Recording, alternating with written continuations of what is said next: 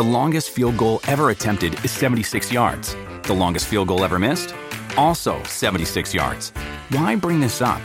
Because knowing your limits matters, both when you're kicking a field goal and when you gamble. Betting more than you're comfortable with is like trying a 70-yard field goal. It probably won't go well.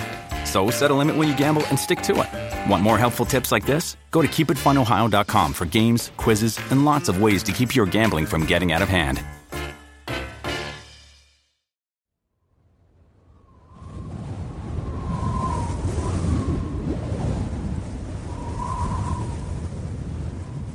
On a windy mountain peak, a woman cleared dirt and mess from an altar.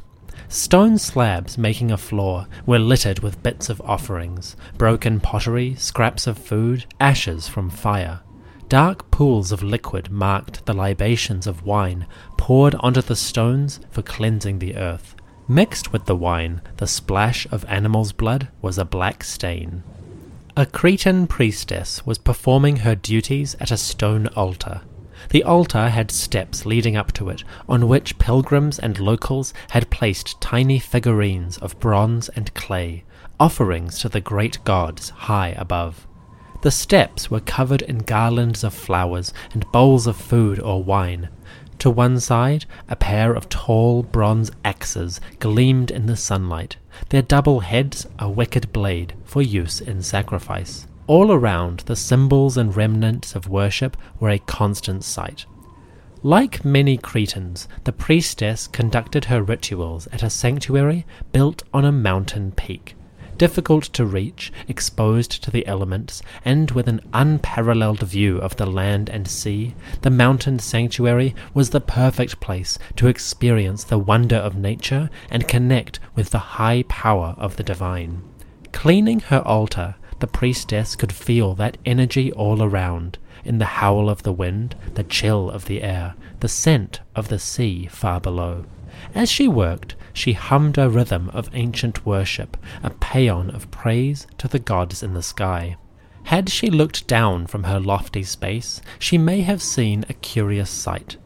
A strange ship with an unfamiliar hull and unusually coloured sails was making its way towards the island. It had come from the north, but that was the home of the invaders, the raiders who came from Greece and caused calamities in the harbours of Crete. This wasn't one of their ships, so who was it? The priestess finished her cleaning and headed back down the mountain. Soon enough, she reached her hometown and there had a chance to watch as a great vessel pulled into the harbour. With a lotus blossom prow and a brightly coloured sail, the ship was crewed by dark-skinned men in bright white linens.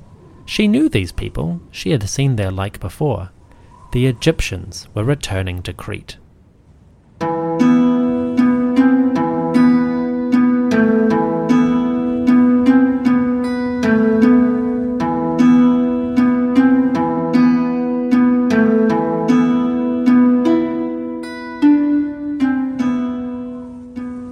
Hello, and welcome to the History of Egypt podcast, episode 102b, Colourful Keftiu, aka Twilight on Crete. This is part 2 of our journey abroad, following an Egyptian embassy as they travel to the lands of the Aegean. With the wind at our backs and the blessings of Shu and Tefnut upon us, we ride the waves to foreign shores. This episode is brought to you by Alan C., who donated to the show. Also thanks to Chris and Cheryl for becoming patrons of the podcast. Alan, Cheryl, Chris, you are too kind. May Zeus and his overlord Ra, the Falcon of Two Horizons, guide you to safe shores always. For everyone listening, please enjoy the show.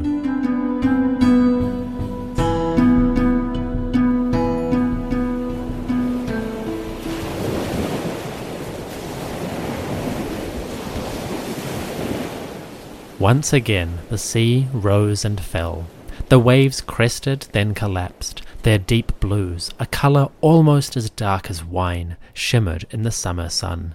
Riding these waves, a mighty ship ploughed its way southward. The ship was an Egyptian seagoer. It was heading for Crete. Crete was an old favourite, the island of choice for traders and sailors throughout the Bronze Age Mediterranean. From Egypt, Canaan, Syria, Cyprus, and Anatolia, great ships made the westward journey, bringing wares and goodwill to the island of the seafarers. From far and wide, people visited mountainous Crete and its people called Keftiu. The Keftiu, what we call Minoans, were the inhabitants and rulers of Crete for over 1,000 years. They lived in settlements across the island, on the coasts and the mountainous interior. They farmed and hunted the woods, fished the waters, and worshipped in the natural landscape of their beautiful home. From their immense, lavish palaces, the Keftiu rulers commanded great influence across the Bronze Age seas. Fortunately, they were friendly to the Egyptians. Most importantly, they were rich. So the Egyptian ship plied the waters, and its ambassadors prepared themselves to visit the Keftiu of Crete. Sailing along the coast, the Egyptians soon came to their most important destination.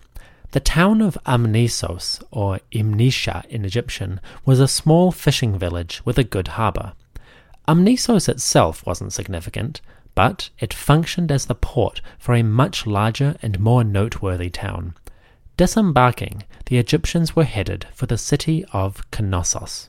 Knossos is located just south of the coast, about halfway between the eastern and western points of the island. It is, without a doubt, the most significant Keftiu city that there is. From its fabled terraces to its huge palaces, which might be temples, and its vast plains of agriculture, Knossos was the primary centre of all trade and political life on the island for many, many years. Of course, Knossos is more complex than that, and I'll explore a bit of that later. For now, let's follow the Egyptians as they made their way from Amnisos into the interior of the island. The ambassadors clambered onto donkeys and began a slow ride to the south. They were heading into the plains and valleys of central Crete. The countryside was a wonderful mix of burnt yellows, dusty greens, and a vast blue sky. Sunshine beat down on fields of wheat, on cypress and olive trees, and huge pastures of bulls, cows, sheep, pigs, and goats. This was a rich land, and I bet that many generations of Egyptian visitors had been impressed by the abundance of Crete's agriculture. After a few hours' donkey ride, the Egyptians arrived at Knossos, which they pronounced Ka-Niusha. Once upon a time, Knossos was a towering edifice. Temples, workshops, storerooms, granaries, apartments, and guardhouses spread across a vast area.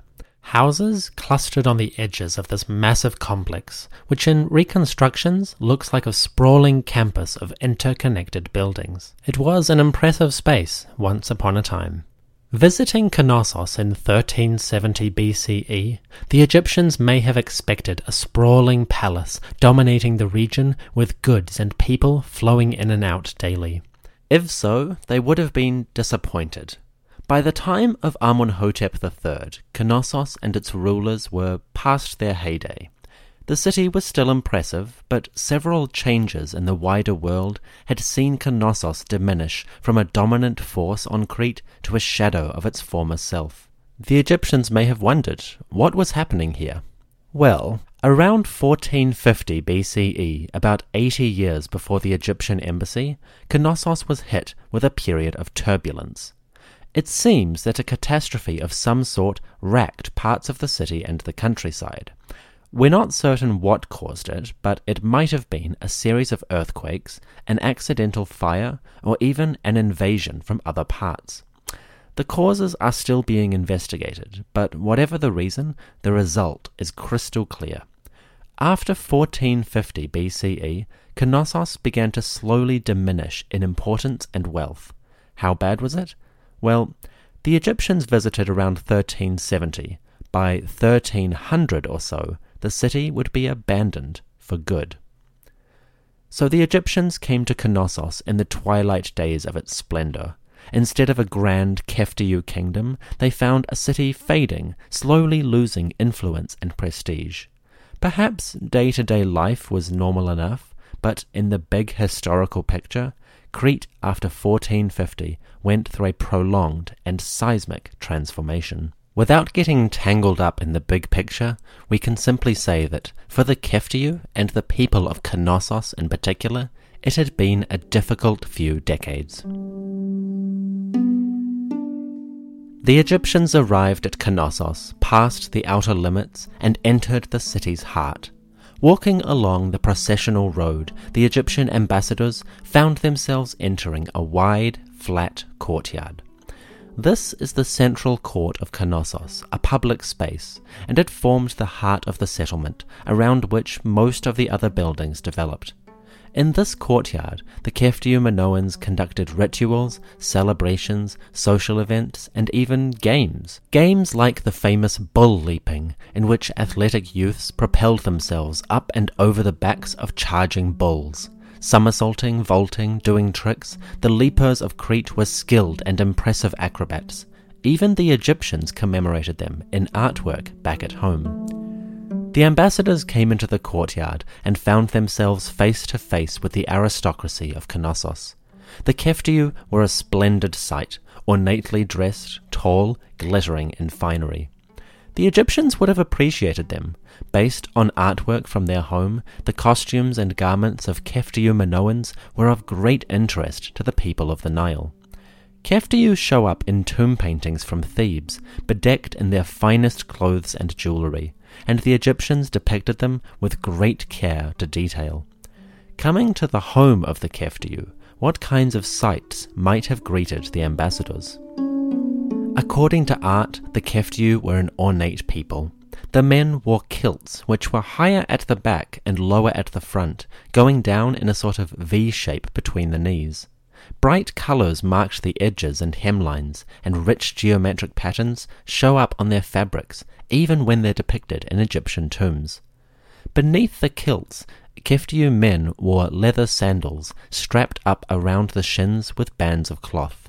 These puttees, as older scholars called them, are a characteristic of their fashion, and would later go on to become quite popular in Greece and Rome. From the waist down, Keftiu men were quite covered up, wearing kilts or loincloths with bright colours. On top, they usually went shirtless. Keftiu women wore long skirts, emphasizing the hips. These were layered in heavy folds, and vivid colours decorated them as well. Around the waist, leather belts of some sort held the skirts up. On top, well, that's another story. Keftiu women wore a sort of blouse or bodice. This was done up, but on ceremonial occasions, some women, perhaps priestesses, seem to have opened the bodice up to expose the chest. As you can imagine, this kind of look excited the early archaeologists, and it was publicized widely. Today, it's the classic image of a Keftiu lady. Google Minoan dress and you'll inevitably get a picture of a woman in a long skirt with her décolletage and breasts exposed for all to see. Scholars are a bit more cautious about this image now. For one thing, the look is quite impractical if you're working in the fields or weaving or pottery. For another, we tend to see this image only in specific contexts. Women with bare breasts appear in scenes of celebration or display, which suggests that the topless look is a ceremonial thing rather than a day-to-day. So we should probably discard that old idea of the bare-breasted Minoan lady, at least for the most part, and imagine it as a specific style for a specific occasion. Festivals, worship, even weddings. Perhaps this was the ancient Keftiu version of ceremonial best. So Keftiu clothing was quite fascinating. Another interesting aspect is these people's hairstyle. Keftiu men and women both wore their hair long. Surviving images show them dressed with their hair up, tied back with a band of cloth. Women sometimes piled their hair into towers. The men let it flow down their back, styling it in the most majestic hairstyle of all, the mullet. Realistically, long hair was probably a phenomenon of the wealthy. The commoners out in the fields may have had a more cropped style of cut. The Keftiu were overall a brightly coloured and decadent people, at least the elite.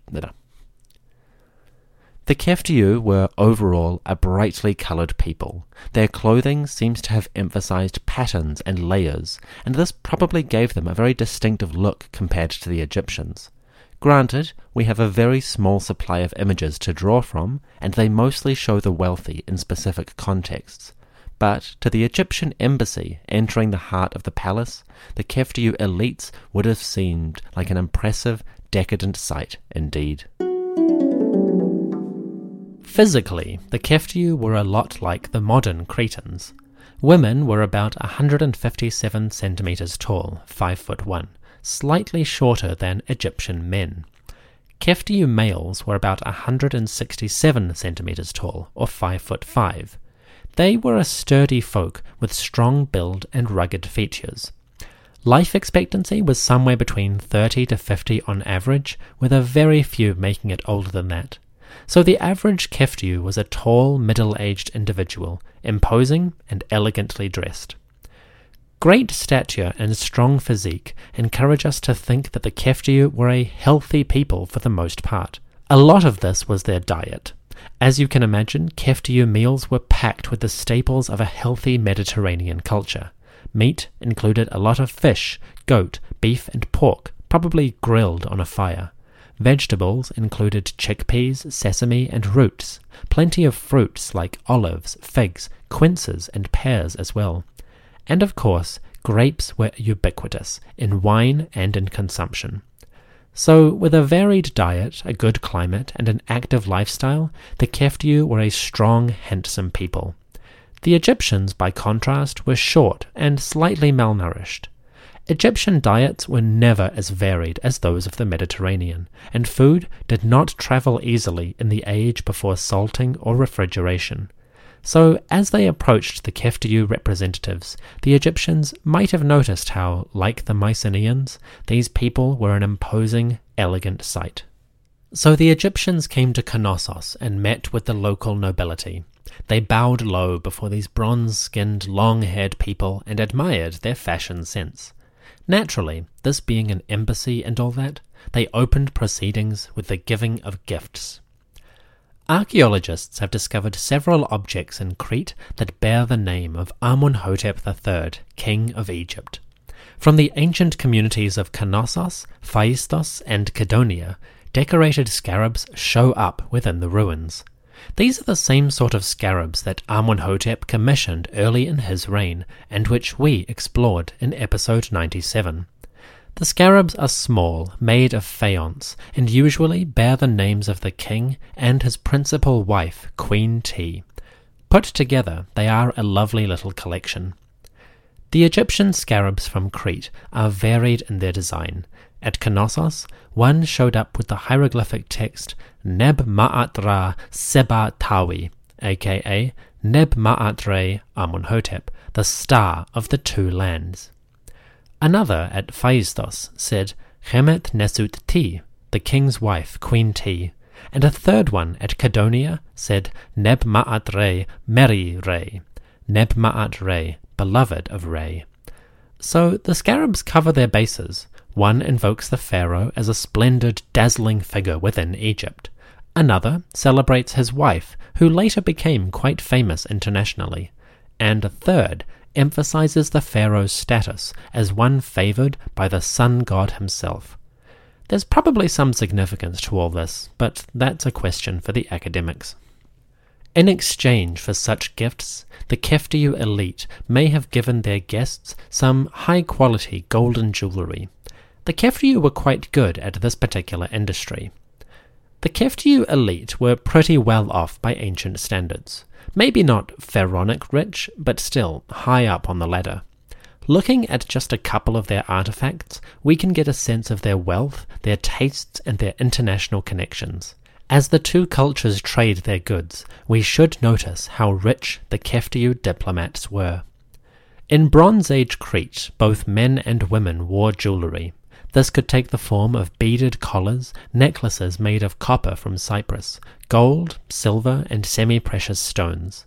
They wore diadems or headbands of cloth, but also of silver or gold on ceremonial occasions. Like the Egyptians, the Keftiu might display their status or prestige with a pectoral, a plate of metal decorated and worn on the chest. Finally, they would adorn their wrists, ankles, and biceps with bands of gold. In the hair, gold-topped hairpins held coifs in place, and on the ears, elaborate earrings finished off the look. I would be remiss if I didn't mention one particularly noteworthy piece of Minoan jewellery. The Malia pendant is in the Museum of Heraklion in northern Crete. It is a gold piece decorated to look like two bees facing each other and holding small discs between them. Small coins hang down off the bees' wings, and at the top a tiny metal cage holds a small ball which would jingle as the person walked. The Malia pendant is noteworthy both for the beauty of its appearance and the high-quality craftsmanship, but also the fact that the two bees which make up the main body, these are identical to the Egyptian hieroglyph for this animal. For a long time, scholars were unsure whether the Malia pendant depicted bees or hornets or some other insect. It wasn't until the early 1980s that a scholar recognized that the two bees were identical to the Egyptian word beet, meaning bee. Since then, it's been recognized that the Malia pendant is trace evidence for artistic communication between the cultures of Crete and the cultures of Egypt. In other words, artists from both countries were influencing one another, and their motifs show up in both lands. I'll explore some of the Keftiu and Mycenaean influences on Egyptian art in the next episode, but the Malia pendant is a beautiful example of how the Egyptians influenced the Aegean. The Egyptians gave their gifts, which probably included some items like food, wine, and textiles, things that don't survive as easily in the record.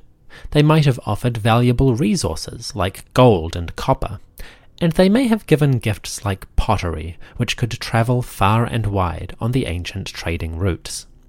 Remarkably, Keftiu goods show up alongside Egyptian ones in some very far-flung places.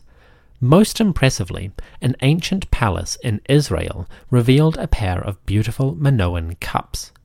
These cups were found quite well preserved in the Bronze Age layers of a palace. They appeared alongside, what else, a scarab of Amenhotep III, and were discovered in a well-preserved, sealed context. This suggests that the goods were deposited together at the same time and not disturbed since they were laid down. Put together, the scarabs and cups suggest that Keftiu Egyptian trade was still active at the time of Amenhotep III, and artifacts of both cultures were travelling far and wide. So as the Egyptians and Keftiu exchanged goods, they renewed and solidified their two cultures' relationship. Maybe they retired to the palaces now and began a great feast. This day was a good day.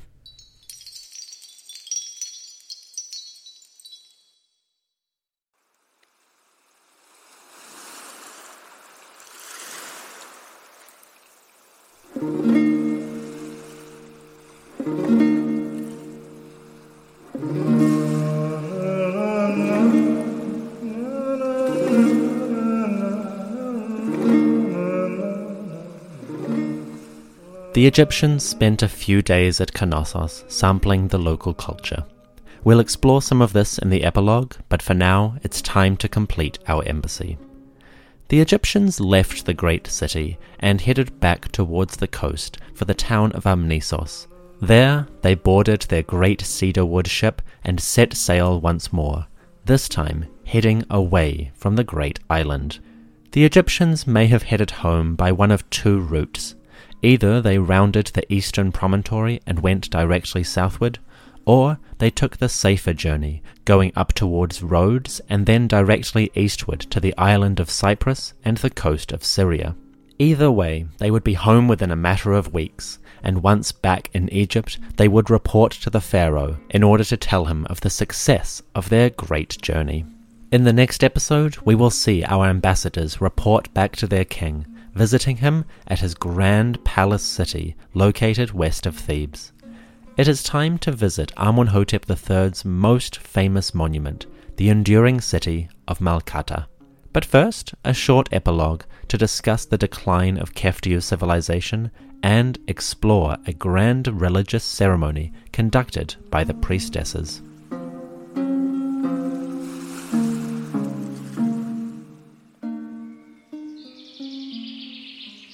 In the dappled light of a forest clearing, a Keftiu priestess prepared herself for the rituals of worship which would celebrate the great gods. The priestess wore a long skirt with heavy folds. On top, she wore a bodice that was open to expose her chest. She was preparing for worship of the great mother goddess, Mater Theia, and as she gathered her ritual tools, she was joined by her colleagues, and perhaps by a group of Egyptian ambassadors who came to observe Keftiu religion in its natural state. The Keftiu Minoans conducted many of their religious rituals outside in the open air. There were shrines and temples in the cities, but a lot of the archaeological and artistic material suggests that processions often made their way out into the countryside. The Keftiu performed rituals in at least 3 specific areas.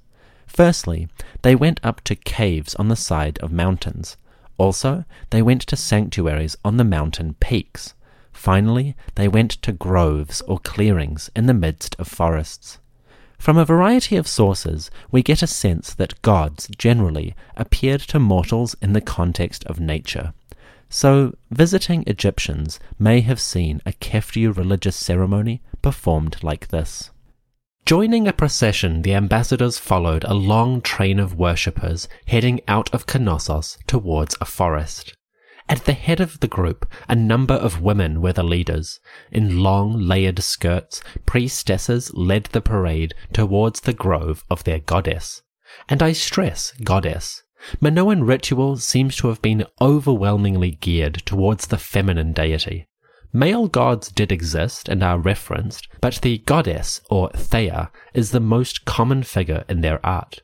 So it's possible that goddess worship was the most popular form of religious expression for the Keftiu Minoans.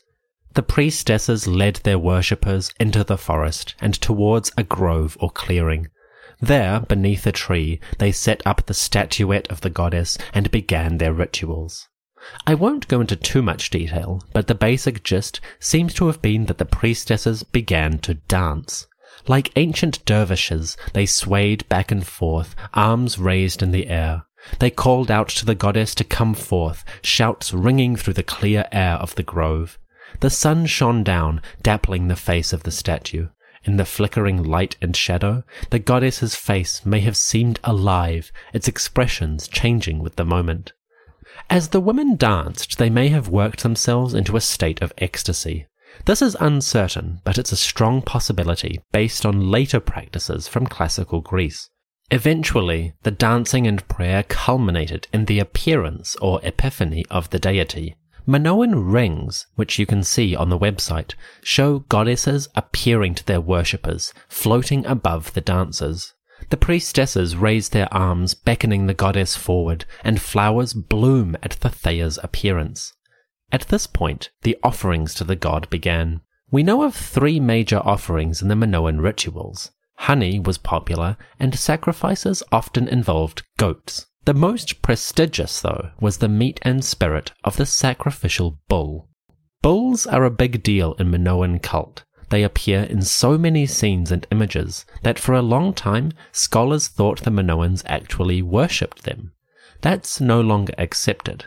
Now it is believed that the bulls were simply the ultimate expression of offerings. Huge, powerful beasts taking time and resources to rear, the bulls were obvious symbols of fertility and strength. To sacrifice a bull, you also needed a seriously strong tool. The Minoans had just the thing. Our Egyptian embassy watched as a bull came forward, led by a worshipper. One of the priestesses now picked up a weapon, a massive double-headed axe. This would be used for the sacrifice. The double axe is one of Minoan Crete's most common and visible religious symbols. It appears in the hands of goddesses or priestesses as a symbol of their power. Surprisingly, it never appears in the hands of a male. So in Minoan Crete, the most powerful weapon and religious symbol was in the hands of a female authority. Stepping forward, the priestess now used the axe with frightening efficacy. The lead priestess raised the double axe and brought it down into the neck of the bull. With a dull thud and a crack of bone, the beast collapsed and blood poured forth. Again and again the axe descended until the head of the bull was removed and it lay dead on the floor of the clearing. Such a sacrifice was the ultimate in offering. Rushing forward, priestesses carved the animal up in order to lay the meat on altars and braziers before the goddess. Steak cooked, mingling with the smoke of incense to create a rich floral barbecue. Their stomachs rumbling, the exhausted dancers and worshippers came forward to share in a communal feast of the bull. Our Egyptian friends would have been familiar with some of these rites. The Apis bull in Egypt may have received a similar treatment at the end of its life. Cows, of course, were common in temple sacrifice, and Egyptians had been consuming bovine meat as part of their worship for thousands of years. So as the feasting began, the Egyptians may have felt a twinge of homesickness. This was a familiar situation, but with a few alien features. The Egyptians shared in a ritual practice of their hosts. Although the kingdom around them was fading, the priestesses and the worshippers practiced with as much passion and piety as ever. To the Egyptians, this must have been intriguing. The open-air worship, for one thing, was radically different from the dark, closeted sanctuaries of Egyptian temples. Dancing and feasting were familiar enough, but the rituals of Crete had enough differences to hammer home just how far away they were from the Nile. I wonder if any of them felt anxious, or if they simply went with the flow, enjoying the novelty of travel in a new culture. The Egyptian embassy to Crete was a grand affair, visiting many sites and towns. The Egyptians exchanged, conversed, and shared culture with these foreign peoples who lived so far away but who were so intimately connected to the wider world. The results are clear enough.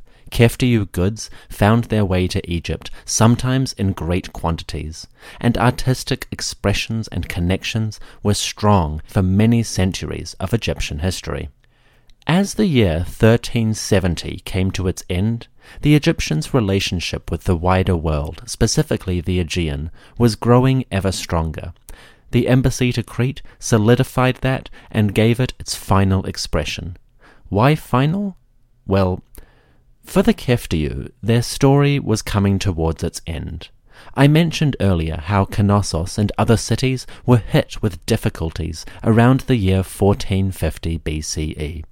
Well, a lot of that may have had to do with those other Greeks, the ones that we met last episode. The Mycenaeans of mainland Greece are a conspicuous factor in the changes which swept across Crete and the Aegean around this time. Between 1450 and 1300 BCE, the people of Mycenae, or Mycenae, spread their influence and power across the Aegean.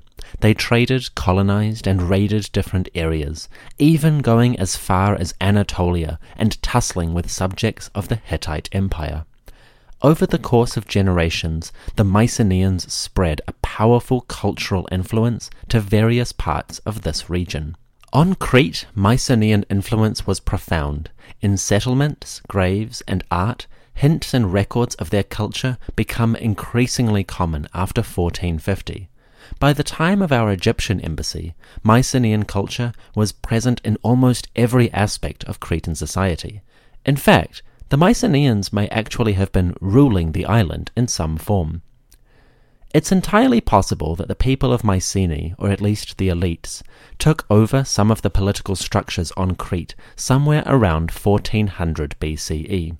A few pieces of evidence suggest that this happened. For one thing, their language appears very suddenly as the dominant language of Cretan texts. Administrative records and documents make a very quick switch from the old Keftiu language, Linear A, to the newer Mycenaean one, Linear B. It's unclear if this language shift marks a political domination, like a hostile takeover, or a softer kind of influence. Cultural markers, like art or written language, don't necessarily equal political control. The Mycenaeans may have been spreading their culture without conquering other peoples. Either way, the result on Crete was quite clear. Within a short space of time, a blink of an eye historically, the island transitioned from a Keftiu-dominated lifestyle to one with heavy Mycenaean influence. When the Egyptian embassy visited, that influence must have been blatantly obvious. Whether the palaces were ruled by native Keftiu or an immigrant elite, the sight of Mycenaean traders and administrators and the sound of their language must have been very common. To anyone paying attention, the writing was on the wall. This was the twilight of the old Keftiu period and the dawn of the Mycenaean one. So as the Egyptians said goodbye to their hosts and prepared to leave Crete, returning to Egypt, they were effectively saying goodbye to a 1,000-year-old culture. On Crete and around the Aegean, the future belonged to the Mycenaeans. In upcoming episodes, we will see how this process rippled outwards across the Mediterranean. The Mycenaeans were not a stay-at-home kind of people. They travelled far and wide, and many different cultures felt the touch of their influence. Naturally, the Egyptians were very interested in what these new Greeks had to offer their society.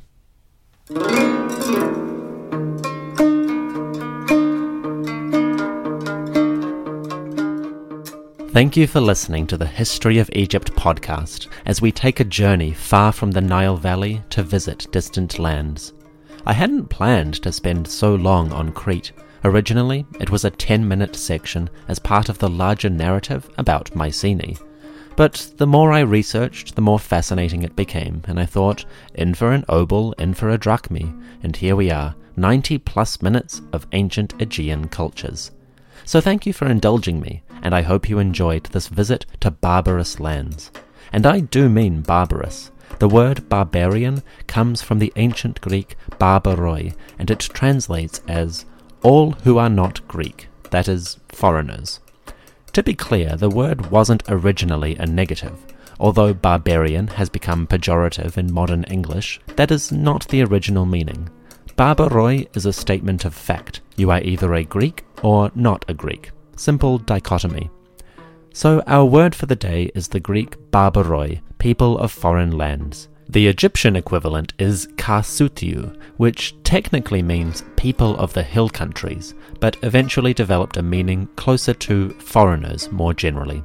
It's been fun to visit the barbaroi, but please don't go around using this term or Keftiu unless you want a bronze spear in the gut.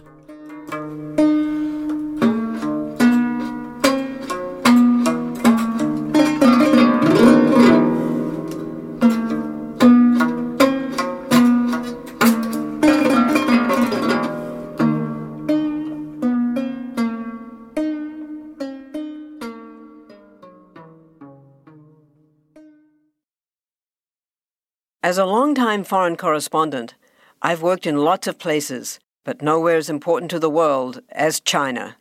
I'm Jane Perlez, former Beijing bureau chief for the New York Times. Join me on my new podcast, Face Off, U.S. versus China, where I'll take you behind the scenes in the tumultuous U.S.-China relationship. Find Face Off wherever you get your podcasts.